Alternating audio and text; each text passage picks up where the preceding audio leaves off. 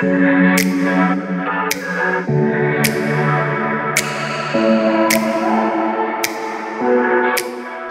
I'm Maria Rampa.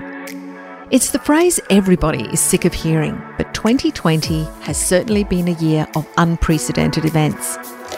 Everyone, at home and work, has had to change the way we do things, and it's been no different at Engineering Reimagined.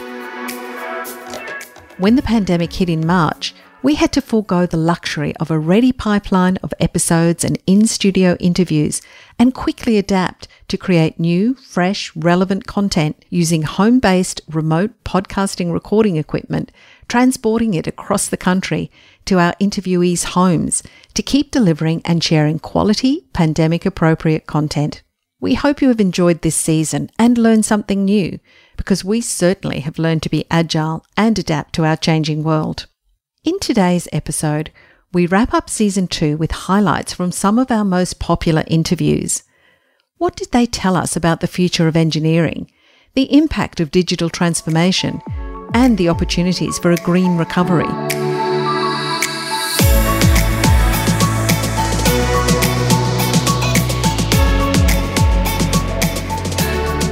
First, let's go back to an interview we recorded in the middle of the COVID-19 pandemic. As governments around the world began to announce stimulus packages, opportunities arose for engineers and other professionals to pivot to different industries where their skills were required. Louise Adams, Aurecon's CEO for Australia and New Zealand, spoke with Trish White, Board Director of Engineers Australia, about what this could mean for the future of engineering careers and what skills might engineers need to acquire for this new workforce. The interesting thing, I think, for engineers, we've seen a lot of discussion, quite rightly, because it's a medical crisis that we're in. The focus on epidemiologists and medical scientists, they seem to be the new rock stars in the current pandemic.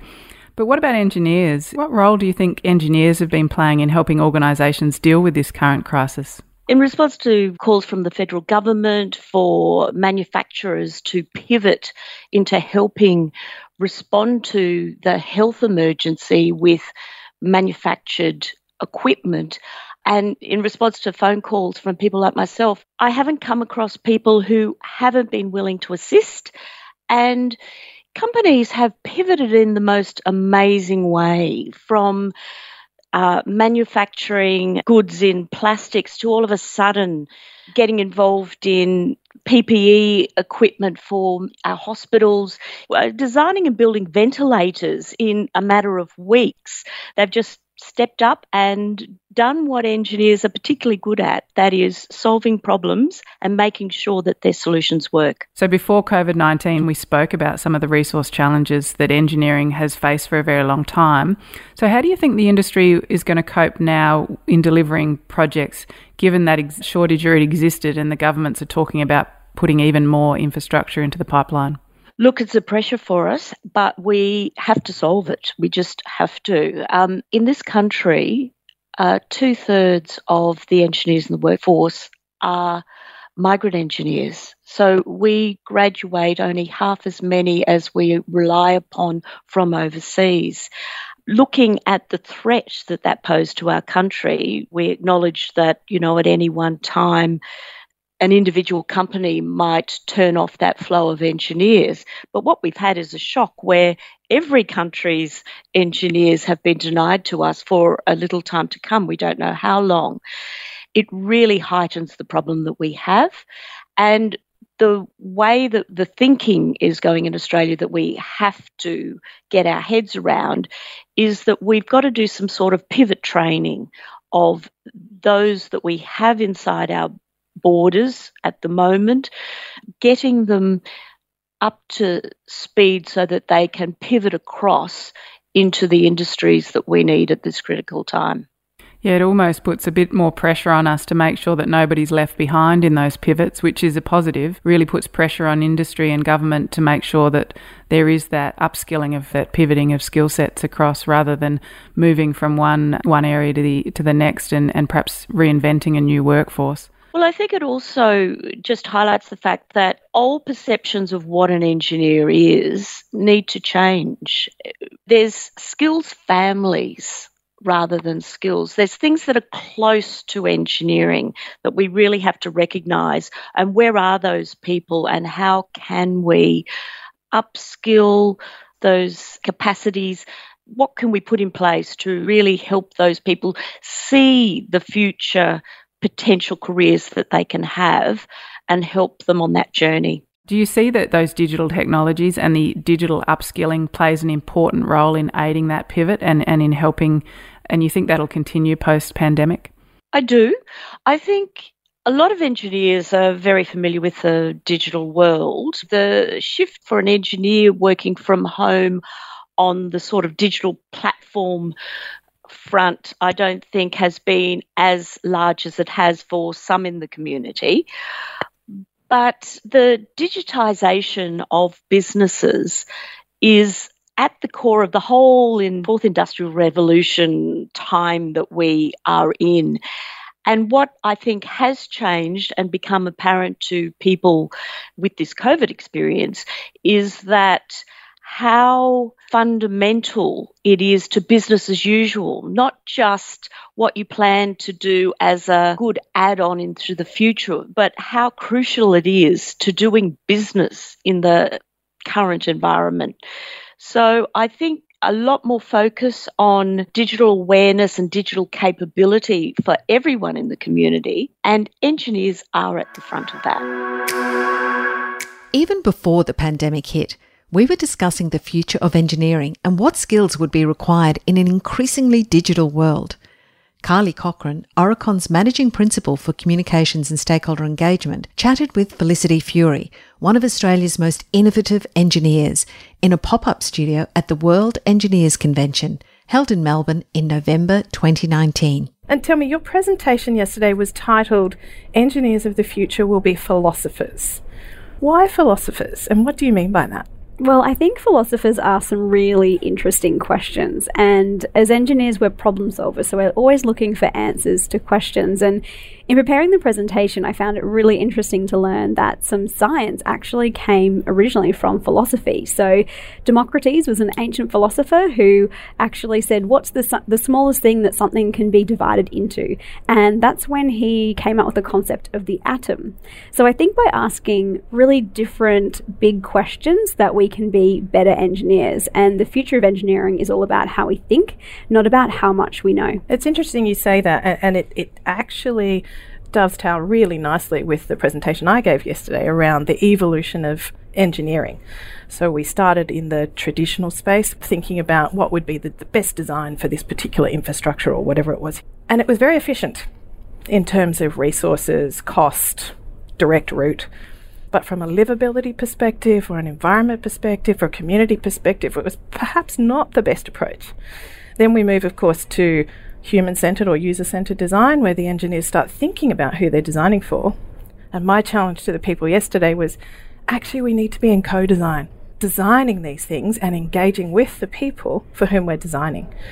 Communities, consumers, users. It makes sense, right? Yet we get some pushback. If you look at how the world has been designed, you could say the world has been designed by 90% men. Mm-hmm. And there's implications for that. There was a book that came out this year called Invisible Women, and it talked about how flu vaccinations are actually were designed on male physiology. So women are more likely to have adverse reactions. Seatbelt design, airbags in cars. If your car was built before 2011 and you're a woman, you're 47% more likely to be injured, 17% more likely to die. So it's incredibly important that we have diverse thinking and diverse people who are solving these problems. I love the way that the new breed of engineers are bringing together social issues with their passion for engineering, and we're seeing some really exciting things as a result. Yeah, and when I talk to young people about the future of engineering, I say there's kind of three parts. The first part is that engineering or your STEM skills. That's kind of like your toolkit and your foundation. The second part is the people. How do you actually communicate that and solve these challenges? But none of that's important if you don't know what you want to work on. What's the challenge you want to solve in the world? So I say to young people, think about the challenge you want to solve, and then that foundation of engineering and people skills will enable you to do that. What do you think are the key skills that they will need to have as we move into the future? Well, the World Economic Forum produced a paper this year about leadership in the fourth industrial revolution. And interestingly, they said the number one skill for leaders is empowering people. And we've changed from this command and control structure to actually how can we support, engage and empower others. So I think that is going to be a really important skill, particularly as engineers, when we need to be able to get people on side. We need to be able to convince them that our idea is the one to take forward. So we're going to have to be influencers, we're going to have to be leaders, also be people-centered. So being a white female, I can't design for everybody, but I can still ask people what their perspective is. So I think we all need to be responsible and accountable for bringing in those different perspectives. It's going to become even more important as machines take these routine tasks. We're going to be having to bring the people skills and the human element to the fore like never before. The future of engineering is in great hands.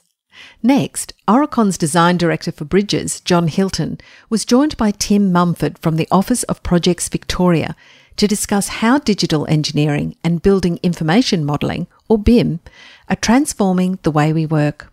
So what is BIM and how could it enable smart cities in the future?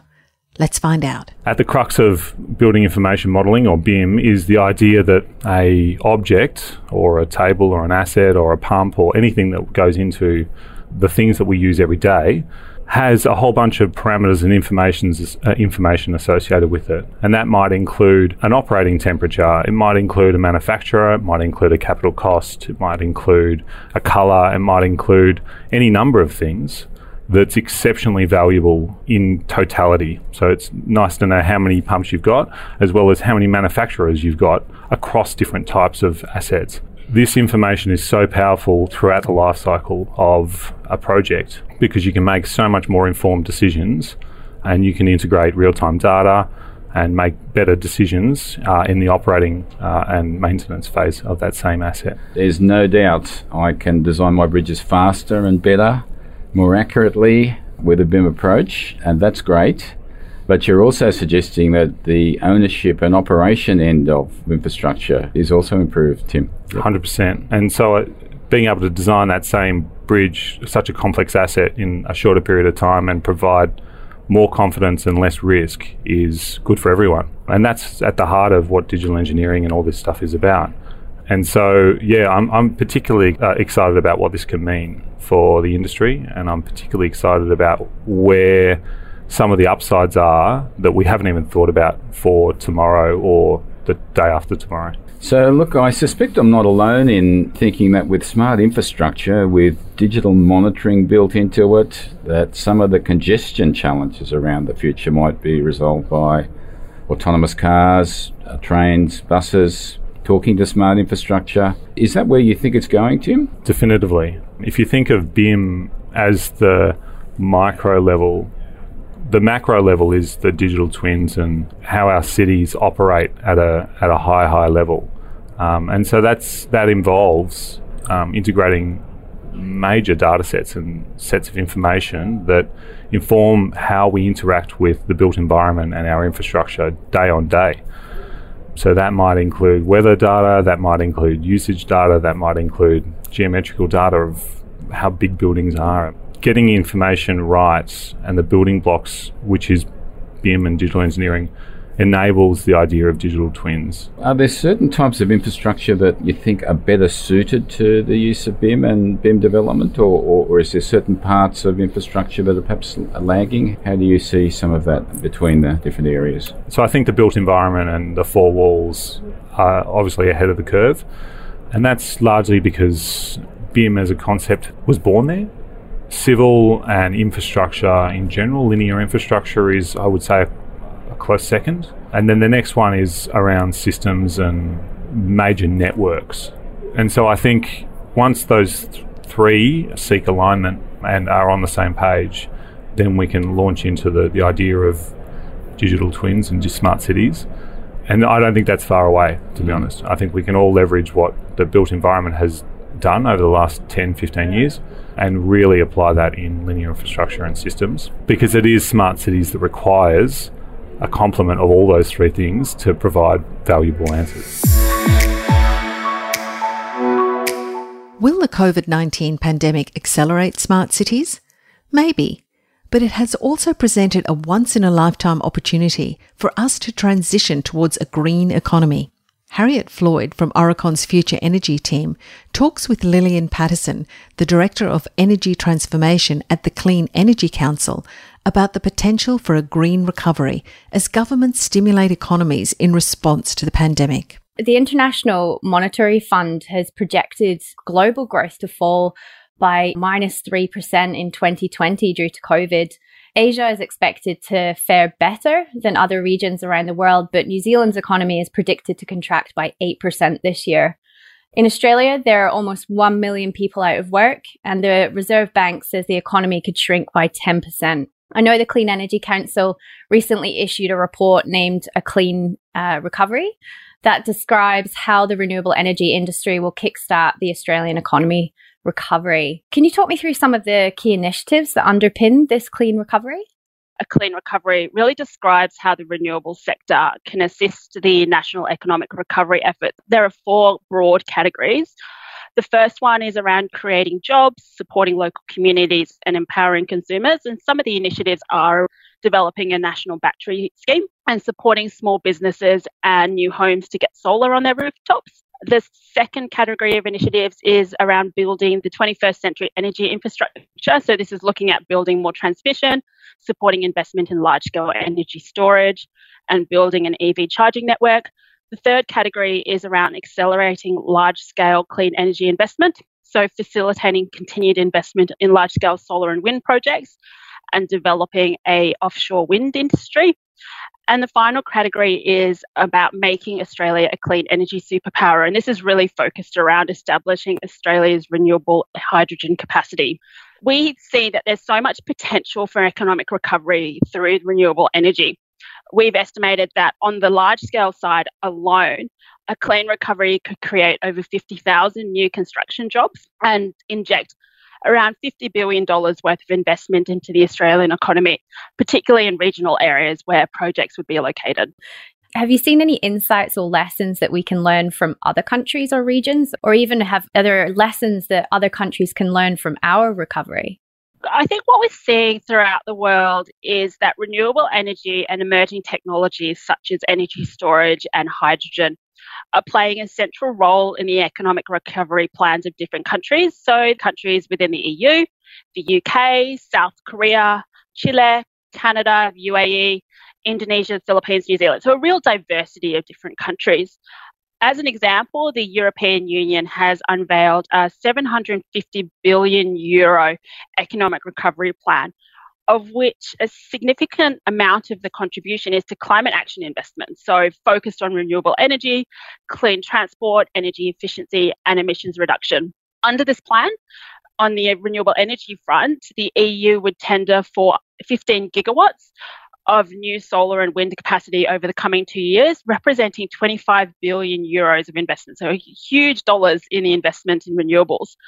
Renewable projects would also have access to a €10 billion loan pool administered by the European Investment Bank. What I think this really shows, and the lesson we can learn from this, is that there is wide support for clean initiatives across governments and political parties. We should really embrace this global concept that clean energy investment is not just about supporting the economic recovery, but also about investing in our future.